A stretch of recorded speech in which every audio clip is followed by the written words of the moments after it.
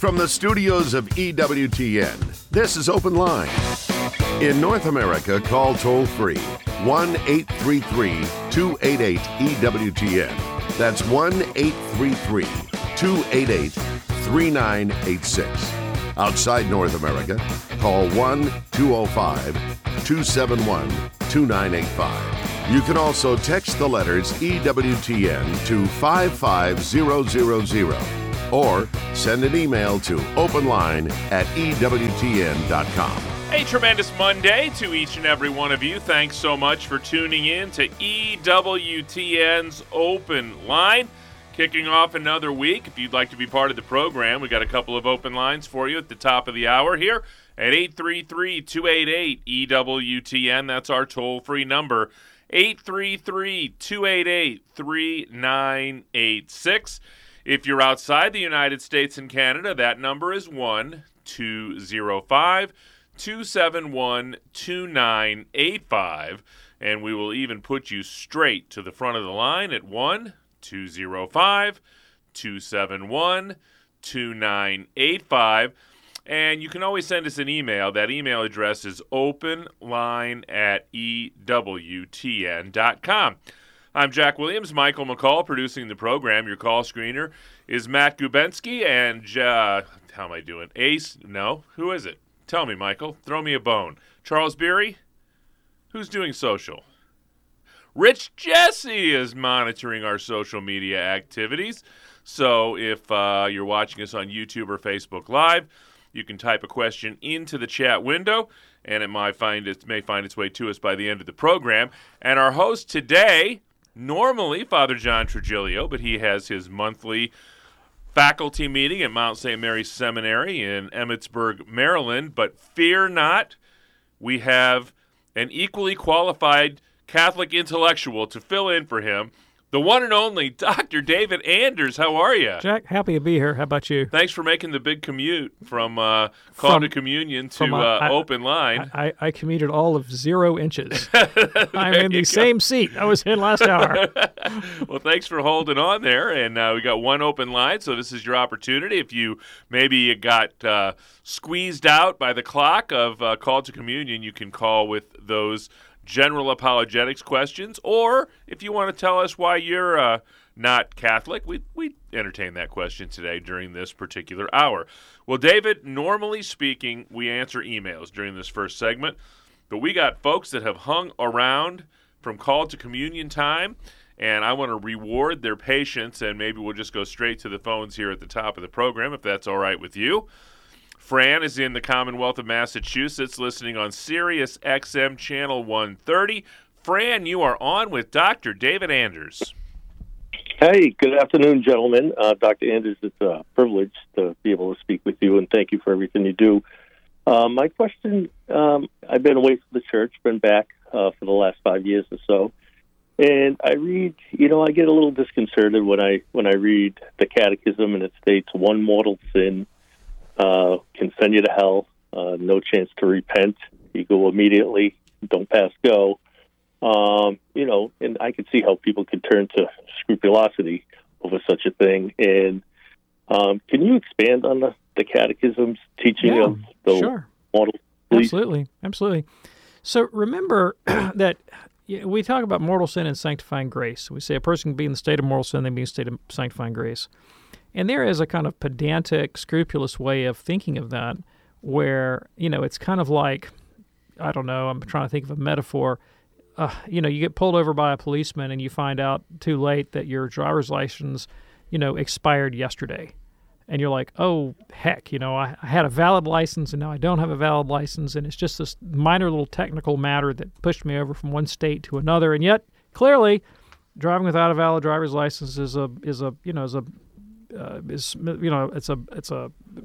violation. You'll get ticketed for it. You might get a fine. You might have to pay the penalty, and isn't that unfortunate?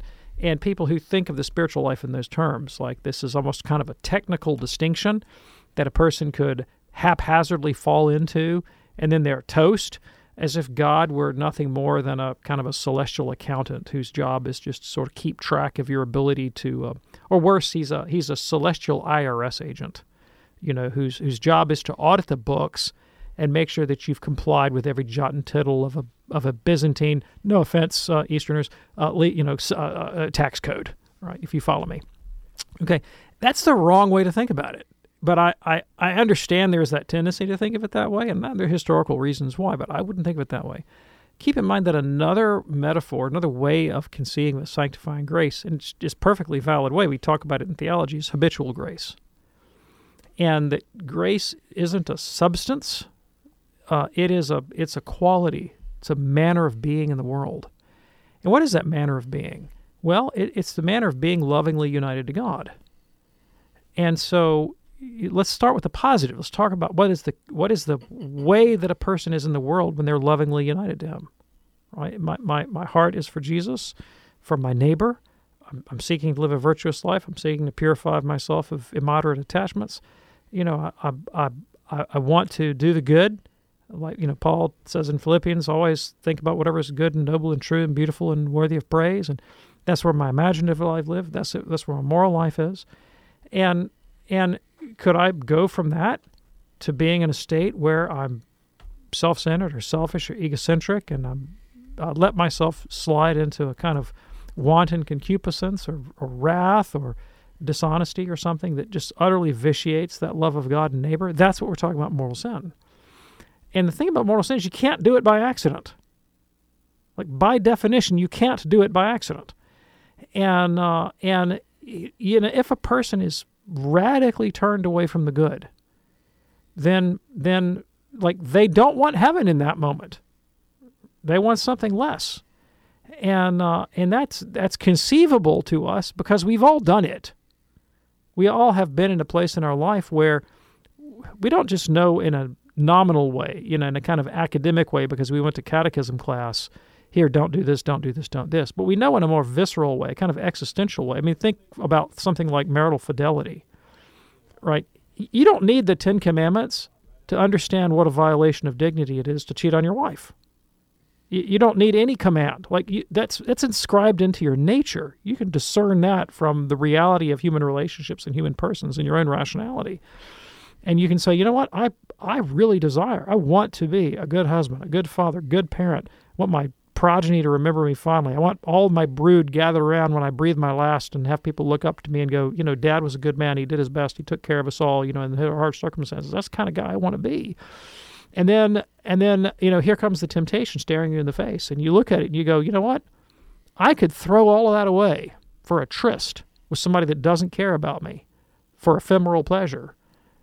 I'm going to make a choice. And then, is that choice really morally determinative? Yeah, sure it is. Because, think about the hardship, the devastation that you would do to your family for those kind of choices. And yet men make them all the time. My dad was, he was never going to be on the cover of GQ, all right? He was not a dapper, handsome fellow, but he was a fine Christian gentleman.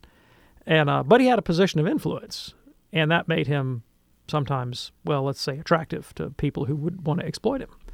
And he had a couple situations in his professional life where, women came and made offers to him. And he told me one time, he says, somebody says that kind of stuff to you, you think about it. And what I always came back to was, it's not worth my wife. It's not worth my children. It's not worth my self-respect. It's not worth my relationship with God. So I said no. He said no. He did the right thing, But you can't do it by accident. That's the thing about mortal sin. It's not an accident. It's an eyes wide open kind of decision. Does that help, Fran? It does. And I just think that there's a fear out there in some of the readings I've been looking at on the internet, of course. Someone misses Mass, doesn't make it to confession. They get in a car accident, and it appears as though, according to the catechism, you're damned to hell. Oh, no. Gross misunderstanding. So first of all, sin definitely differs from sin in point of gravity, all right? And so you should not think about the moral act and just have, it's just this dichotomy. Everything on this side of the line is a mortal sin. Everything on this side of the line is a venial sin. And that we can easily define those distinctions, all right? And that they're universal and they always hold. That's not the case. So let me give you an example. If a priest who has a duty of his vocation and one imposed by his bishop to say Mass every Sunday, gets up one morning and says, I'd rather play golf. I'm going to go play golf. And the bishop and his Mass can go hang. That is very different. That is just very different from, say, an overtaxed mother with 5 kids under the age of 8, and 2 of whom have the sniffles and had a terrible week. They're just not in the same moral situation with respect to missing Mass. So you just can't do that kind of calculus the way you want to do it there.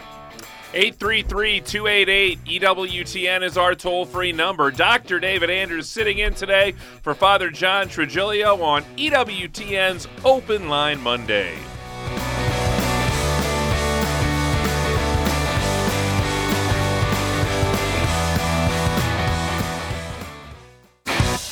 This is Open Line on the EWTN Global Catholic Radio Network. If you have a question, call 1-833-288-EWTN. That's 1-833-288-3986. Outside North America, call 1-205-271-2985. Or send us an email to openline@ewtn.com. Get your children and your grandchildren together. Class is in session, courtesy EWTN Kids Faith Adventures. It features a variety of faith-filled television programs for children of all ages, including Cat Chat, The Friar, Children's Rosary, Tompkin and Blaze, Masterpiece Donut Shop, and much more. Visit EWTN.com/kids for more. 833-288-EWTN is our toll-free number. Dr. David Andrews sitting in today for Father John Trigilio on Open Line Monday. We head back to the phones, and there are certain things that you get in your mind for no good reason at all, but they're just in your mind. Oh, yeah. And for whatever reason, I have always thought, and I've never been there, been to a lot of places in the Republic, never been to Killeen, Texas, but the name just sits well with me for some reason, and I always thought that, I bet I would like Killeen, Texas. And Jack, another Jack, is in Killeen, Texas, listening on Armor of God Radio. Jack, you're on with Dr. David Andrews. Hey, thank you very much for taking my phone call. And I would say you could visit San Antonio, Texas. That would be nice for a tourist. I was thinking my question is related to the schism between the Orthodox and Catholic, and how we always wish that would come to an end. And the popes have tried at various times to reconcile those two elements there. And I was listening to Catholic institution or Catholic culture and a lecture on that, and they talked about the Pope and the 2 anti-popes in the medieval times, and also, China, I guess, influences who gets to be bishops there, and also in the medieval times or before, it seemed that secular leaders had a lot of say on who got to be a bishop. So I thought, what if President Putin of Russia said, I'm not only I'm going to go through Ukraine, I'm going to go and take Rome. This is hypothetical, and I'm going to end the schism. Could he legally do that by occupying Rome, and then saying, put an Orthodox bishop as the Pope? I'll just wait for the Pope to die, like Pope Francis to die, and then I'll have maybe some cardinals or bishops from Russia or whatever, or Greece, and then they'll be part of the vote, and they'll vote in an Orthodox bishop become the next Pope, and then the schism is ended. Is that actually legally or hypothetically possible? Okay, thanks. I appreciate the question. So the question itself presumes, I think, if you pardon my saying so, a kind of a naive view of what it would take to end the schism. All right. In other words, putting a pope on the chair of St. Peter, who was entirely sympathetic to the Orthodox perspective on the schism, might not be sufficient. All right. But could you, in fact, manufacture the election of a pope who say, didn't hold to like a, well, let me reframe. You can have a pope, technically, who is a material heretic. Let me draw a distinction. There's what we call formal heresy and there's material heresy. Formal heresy is when someone obstinately denies what they understand to be a dogma of the Catholic faith, right? Material heresy is when they deny a dogma of the faith, but they do it innocently because they don't know the dogma and they don't know they're denying it. You can have a pope who's a material heretic, and we've had them before, right? Very doubtful that you could have a pope who's a formal heretic, because if he were a formal heretic, he'd cease to be Catholic, right? So that's doubtful, first of all. But could you get one that's a material heretic and would make all kinds of concessions politically that maybe a pope who knew his own doctrine better wouldn't do? Yeah, you could do that. And to be sure, we've had popes and bishops that have been more or less maneuvered into position by secular authorities that may not have the interests of the church in mind at all with those kinds of appointments, and it can wreak havoc with the ecclesial life and the spiritual life of the people, and has done so. But given all of that, would you actually be able to end the schism? Well, no. I think it's more complicated than that, because, see, between 1054 and today, you've got little obstacles like the Council of Trent, for example, and a history of infallible papal pronouncements. I mean, you've got developed dogmas that are part of the Catholic tradition that have been subject of ecumenical discussion for centuries. I mean, so Council of Florence, for example, which is before the Trent, of course, made the issue of purgatory very pertinent in East-West relations. One thing that a pope absolutely cannot do, I don't care what his disposition politically or theologically, he can't simply go in and erase 1,000 years of Catholic dogma. He can't do that. And since there are many Orthodox for whom those dogmatic questions are still determinative, it doesn't matter how willing the Pope is to make concessions, that it's going to take a serious dialogue and deep theological discussion, regardless of the willingness of the parties, to figure out a way of collectively affirming the faith, right? That doesn't deny anybody's dogmatic scheme, and yet respects, the historic union of the Church and the unique role of the Bishop of Rome. So I just think it's more of an uphill battle than that. We head next to Dubuque, Iowa. Ron is a first-time caller listening to us on Aquinas Communications. Ron, you're on with Dr. David Anders. Hi, David. Hi. This is Ron. Yeah, I'm talking. I was wondering, when did when was Lent developed? Yeah, thanks. I really appreciate the question. So the significance of 40 days of fasting is, of course, a biblical theme. Jesus' 40 days in the wilderness, which are an imitation of the Israelite 40 days in the desert, and Elijah's 40-day trek to Mount Horeb. 40 years in the desert. Did I say 40 days? Yeah. I meant to say 40 years. Thank you for catching that. But, people are always dropping 40-unit increments in the Old Testament, with some kind of spiritual significance. And so that makes a good deal of sense. The celebration of Sunday as the first Christian feast was quickly followed in the late 1st or early 2nd century by commemorating Easter. That's really the first major liturgical feast other than Sunday that receives a lot of attention in Christian antiquity. And regular fasting as a part of the Christian life is also very ancient, and so you'll find rules and regulations, say, in the Didache, which is a late 1st or early 2nd century document of Christian life. It gives all kinds of instructions for how Christians are to fast. And so it was pretty early that you get the idea of a 40-day fast prior to Easter, and to be sure, we find that by the 4th century. My knowledge of the history before that's a little dim, but you definitely find it in the documents in the 4th century, and so there you go. 833-288-EWTN. That's our toll-free number. 833-288-3986. Next stop is Sawyer, Minnesota. Bruce is another first-time caller listening on Sirius XM Channel 130.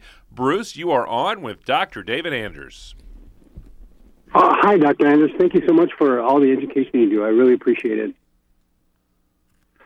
I'm in RCIA right now, and one thing we covered was that Jesus is 100% divine and 100% human, but he was born of the Virgin Mary. So without any male part, human male part of him, wouldn't he just be a clone of Mary? So where did that male part, human part, come from? Yeah, thanks. I really appreciate the question. So clearly, Jesus' virginal conception of the Blessed Virgin Mary was not simply cloning Mary. That's fairly obvious. He would have had Y chromosomes, and she didn't have any to give him. Where did his Y chromosomes come from? I have absolutely no idea. In the same way that I have no idea how the substance of bread and wine become the substance of his body and blood. I don't have any idea how that happened either. A lot of dogmas where I don't know how they happened. If there were a purely natural explanation for how this could come about, then we wouldn't call it a miracle. We might call it an anomaly. So we know that he had a Y chromosome. We know that he was biologically male. We know that he was fully human. All that's Catholic dogma. We know that he was born of a virgin. And so there is a big question mark that stands over the incarnation as to how that took place. And we don't have an answer. Don't know. That's a mystery. Don't know how it happened. Wish we could do more than that, Bruce, but that's the truth of the matter. That is the truth. We know it. If we knew how it happened, we could go reproduce it in a laboratory. 833-288-EWTN is our toll-free number. Next up is Teresa in Wilmington, North Carolina, another first-time caller listening on Wilmington Catholic Radio. Teresa, thanks for holding. You're on with Dr. Anders. Paul, I have a question, like with fallen away Catholics. I have a friend who Ash Wednesday Mass, and she thought she was just getting the ashes, and I thought I made it clear to her that it was a Mass. But anyway, she had been away from the Catholic Church for quite some time and doesn't consider herself a Catholic anymore, but she received communion. So I want, what's the most gentlest way to, without offending her or pushing her away for the potential that, she may come back to the church one day, that she should not be receiving communion, until she's, come back into the church and my understanding either God's confession or go through the RCIA program. So I appreciate the question. So fortunately, Teresa, you and I and Jack and Michael over here, we are not what are called the ordinary ministers of communion, right? And so it's not your responsibility or mine, or actually not ultimately the responsibility of any layperson to police access to the Eucharist. And so the Church teaches what it teaches, and it has the discipline that it practices for the good of souls, including the good of souls that are fallen away, and they follow that, to their benefit, and they disregard it to their harm. But in terms of who has the responsibility of teaching that and enforcing that, it's not you and it's not me. And if you have the kind of relationship with someone where you think you really could freely share this information without offending or driving them away and they'd be likely to listen to you, then yeah, you could share it. But if you have grave doubts about that, if you think, my saying something might really create a stumbling block here and I don't feel comfortable, then prudence says you don't say anything, not at this point in time. I want someone to make a confession here. When I was 19 years old, I started dating the woman who would become my wife. She was a fallen away Catholic when I started dating her. We were at Tulane University in New Orleans, Louisiana, and if you've ever been to Tulane, you can shoot a tennis ball cannon and hit Loyola University. I know because I did it, right? And at her urging, I once went with her to Mass and ignorantly received communion before I was Catholic. We'll pick this up in just a moment. If you'd like to be part of the program, 833-288-EWTN. That's our toll-free number. It's Open Line Monday. Dr. David Anders sitting in for Father John Trujillo.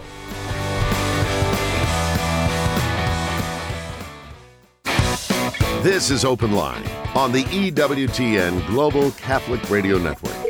So, Dr. Anders, we're talking about a question that comes up from time to time about first of all, what is our responsibility, which you pointed out, it really wasn't part of the question, with regard to those who are not Catholic presenting themselves to receive Holy Communion?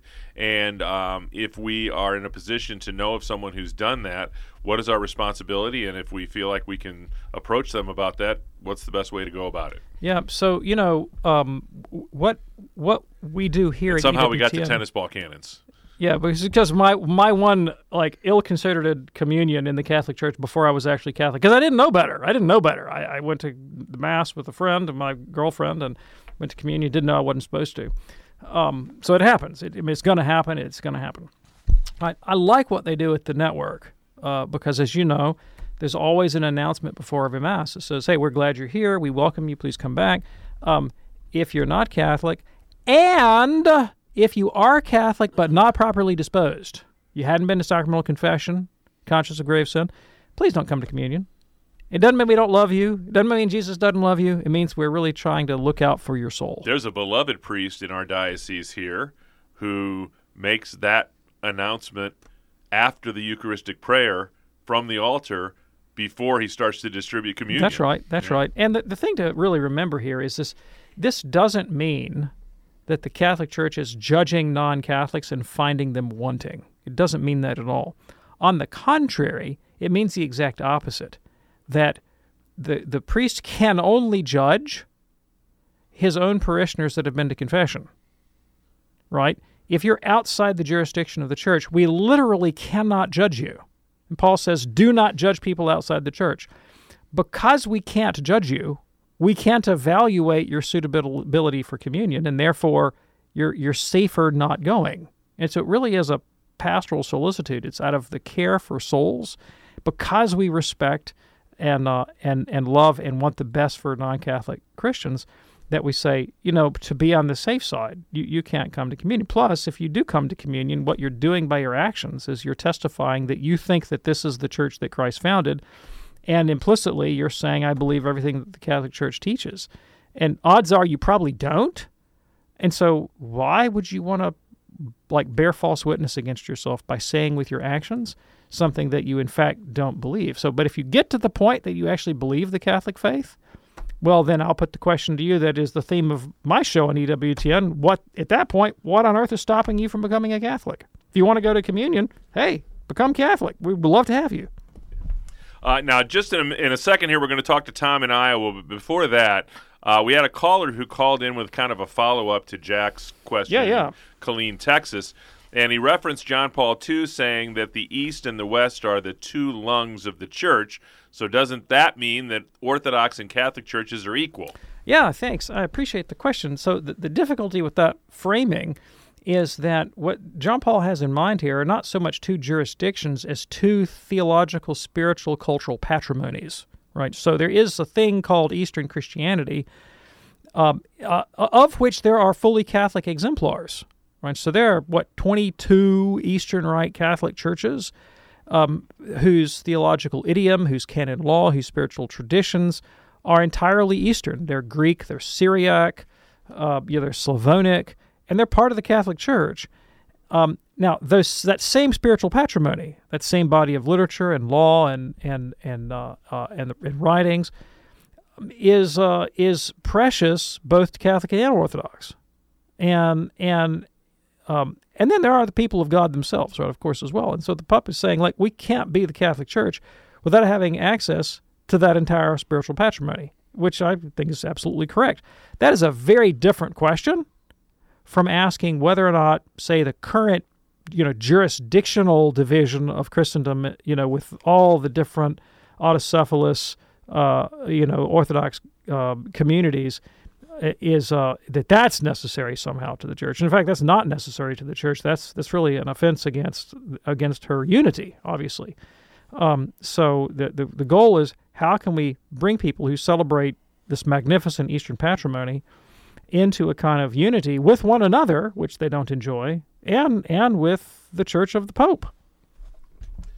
Now we'll head to Tom in the great state of Iowa, listening on Iowa Catholic Radio. Tom, thanks so much for holding. You're on with Dr. Anders. Yeah, thanks. So my question pertains to being in a state of mortal sin and the consequences of such for a person who has passed away without receiving the anointing of the sick. Particularly,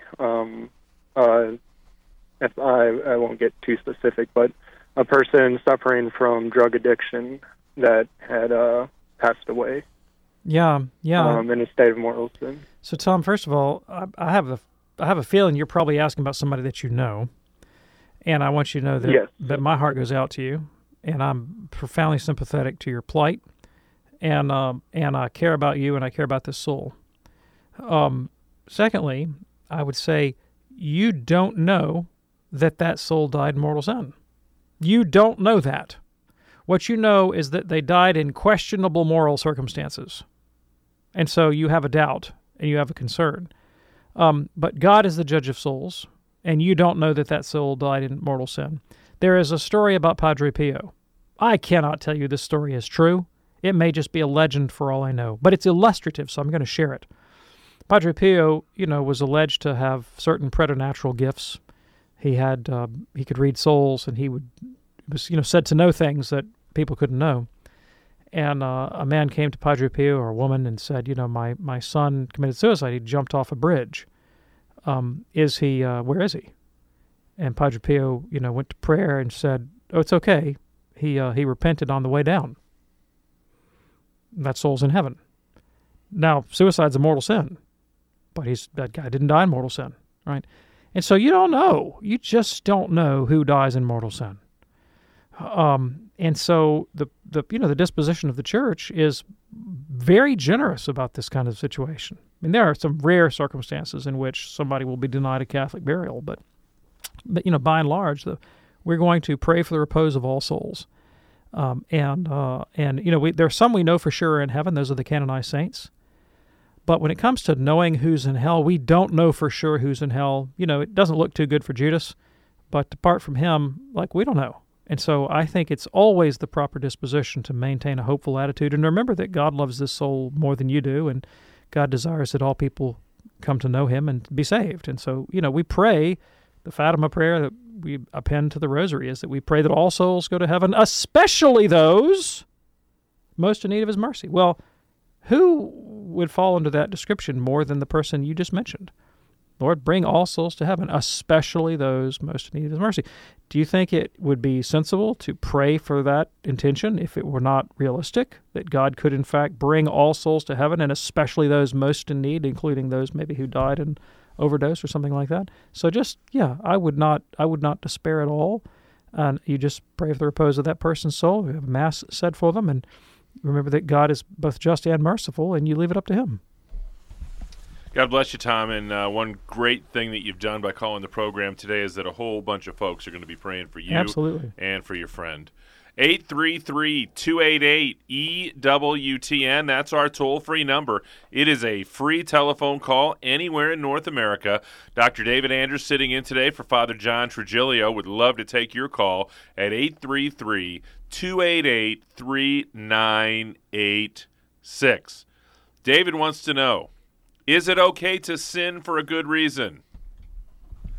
No. No, there is no good reason to sin. There is an axiom that comes to mind. You can't do evil hoping to bring about a good result. So there's the moral theologians call this consequentialism, the doctrine of consequentialism. Consequentialists hold that the ends justify the means. And so, that's the axiom I was. Yeah. So some of the consequences of consequentialism would be the following. Jack might have knowledge about an impending terrorist attack. I have no reason to think that he does, but he just might. So why don't, jackbooted thugs pick him up in the middle of the night and carry him off to a secret military prison and torture him half to death to see if he'll give up any information on this impending terrorist attack?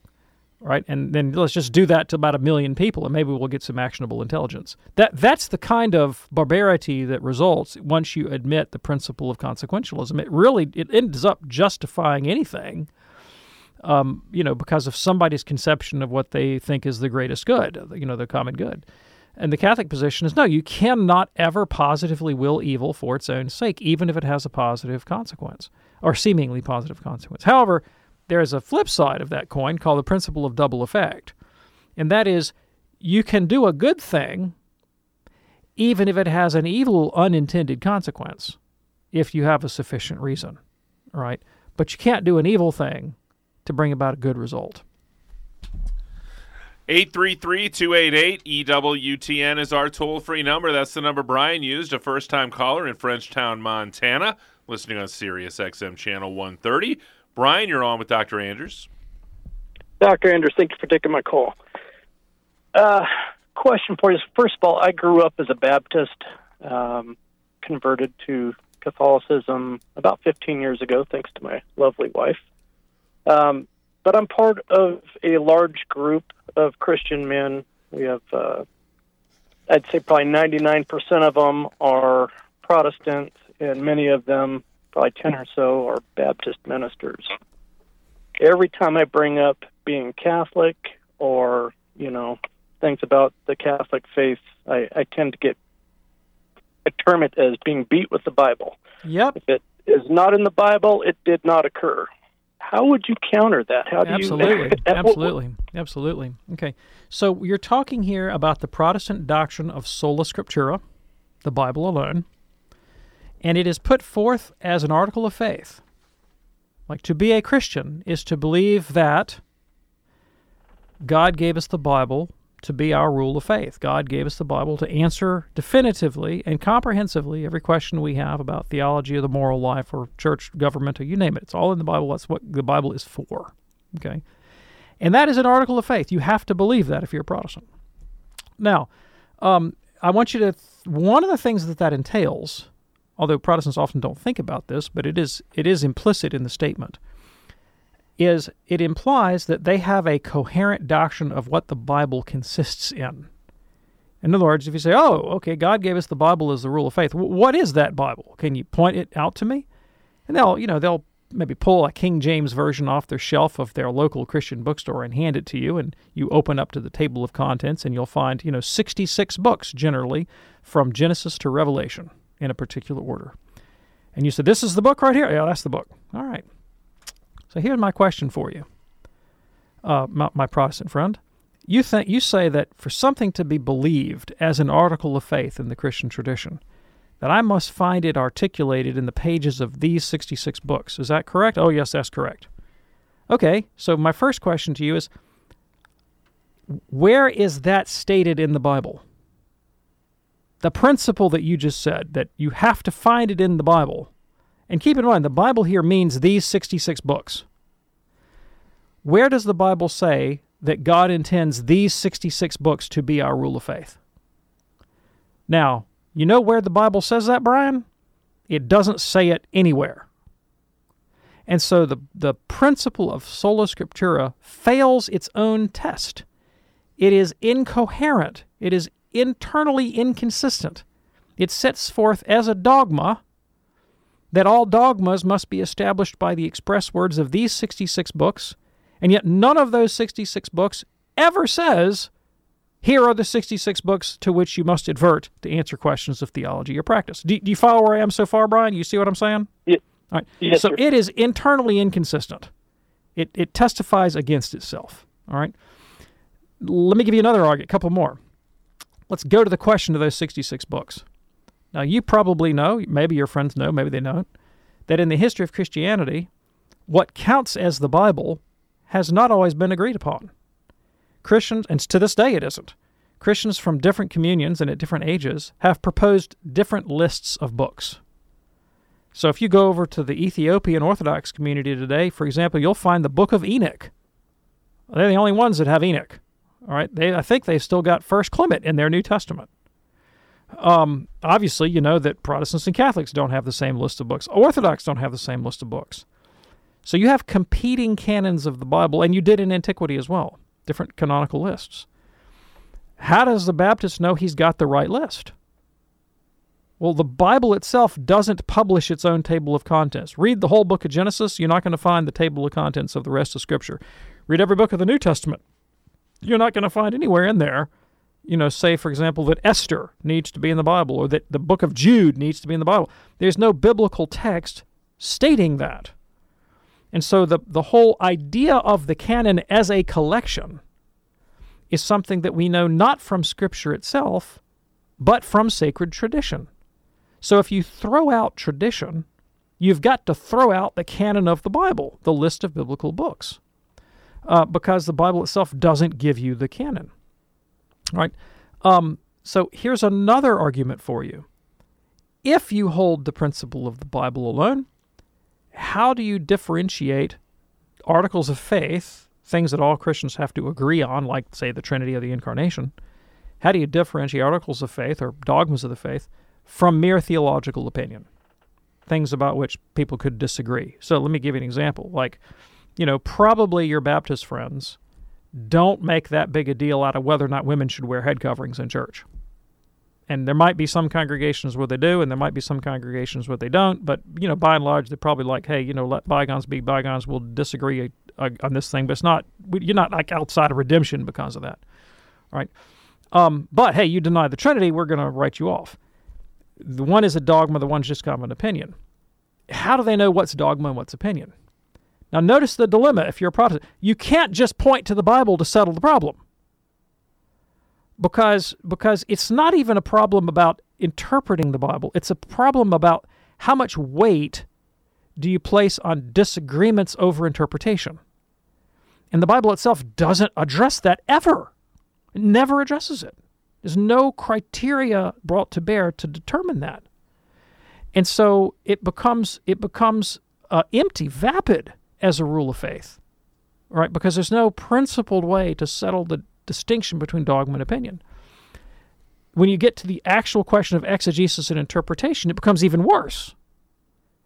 And that is, all right, so given 500 years of Protestant history, it's very evident that the Bible lends itself to very diverse and incommensurate interpretations. How do you solve that problem? If it's meant to be a clear, perspicuous document that gives instructions on Christian dogma and practice, it does a really lousy job. Witness the 50,000 different Protestant denominations in quite a few different theological traditions, all of whom appeal to the Bible as the rule of faith, and it fundamentally doesn't function that way. So I think practically, empirically, if you look at the Bible and say, what is it actually like? Does it present itself like a user's manual or a theology textbook? And the answer is obviously no. I mean, the biggest book is a book of poetry. A lot of it consists in narrative. A good bit of the New Testament consists in occasional, epistles. None of the particular works of the Bible set themselves forth, present themselves as being a kind of comprehensive manual of Christian doctrine or practice, but very occasional documents in very different genre. And so the process of actually trying to use it as a rule of faith is something like turning to the user's manual of my Toyota Camry to ask, how could I make a good lemon meringue pie? It is a category mistake, right, that radically misstates the nature of what the Bible actually is. And then here's my final argument, and this I think is just the knockdown, drag-out winner, and that is, if the Bible isn't our rule of faith, then what is? And did Jesus give any instruction on the matter? And of course he did. When Jesus makes provision to hand on the Christian faith, he nowhere says, go into all nations and give them the Bible. What he says instead to the 11 is, go into all nations, make disciples, and teach them everything I've commanded you. The very same disciples to whom he said, whoever hears you hears me, whoever rejects you rejects me. I give to you the keys of the kingdom of heaven, and whatever you bind on earth is bound in heaven, and whatever you loose on earth is loosed in heaven. Those are the guys that are go out and to teach his oral tradition, what Jesus never wrote down, and make disciples until the end of the age, until Christ comes back, empowered by his divine assistance. When Christ gave instructions for handing on the Christian faith, he explicitly indicated that it was sacred tradition and the teaching authority of the church that would be the rule of faith, not the Bible. So why then do Baptists come up with this radically unbiblical, totally dysfunctional, unworkable rule of faith? For one reason only. They were taught to do so by their tradition. 833-288-EWTN is our toll-free number. You know, we've got a great new program here on EWTN Radio, Beacon of Truth, with Deacon Harold Burke-Sivers. It airs on EWTN Radio at 4 p.m. Eastern Time, right after Open Line.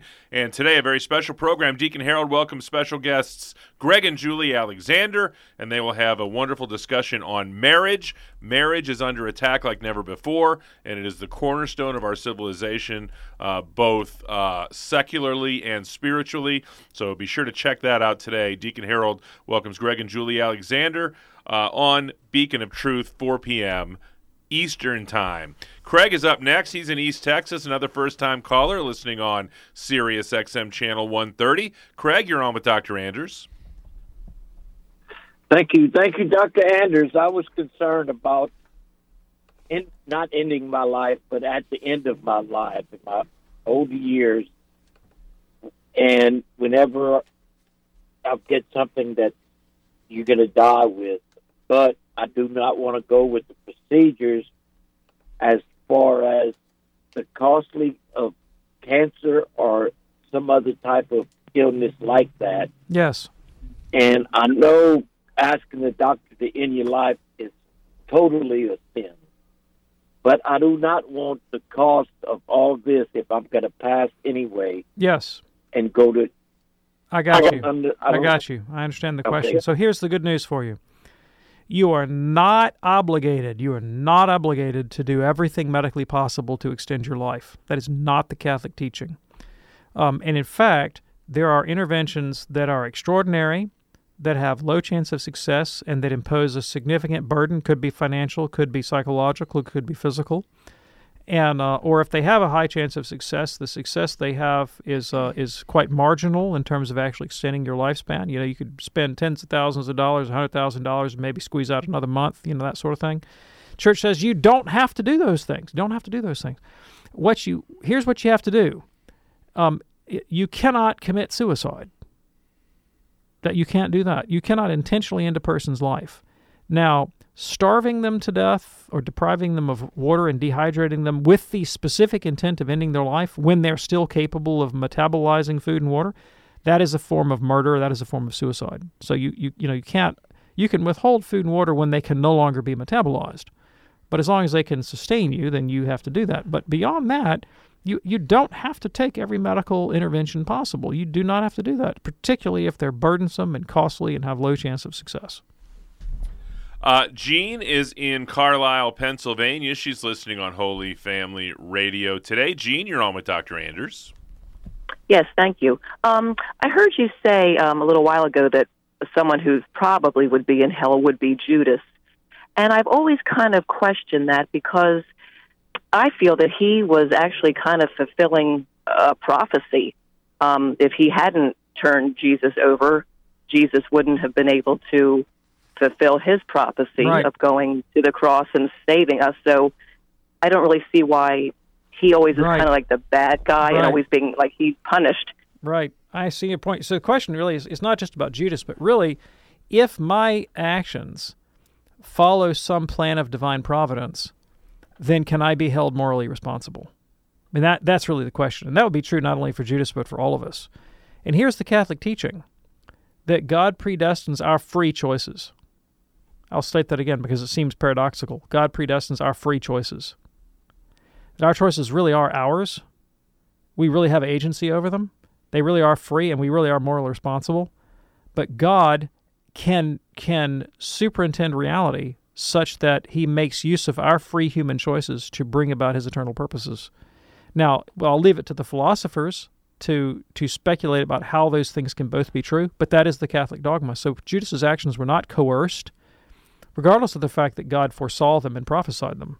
They were not coerced. They were his actions. They were freely chosen, and he was morally responsible. And Loretta in Melbourne, Florida, listening on Divine Mercy Radio. Loretta, just about a minute left with Dr. Anders. What's your question today?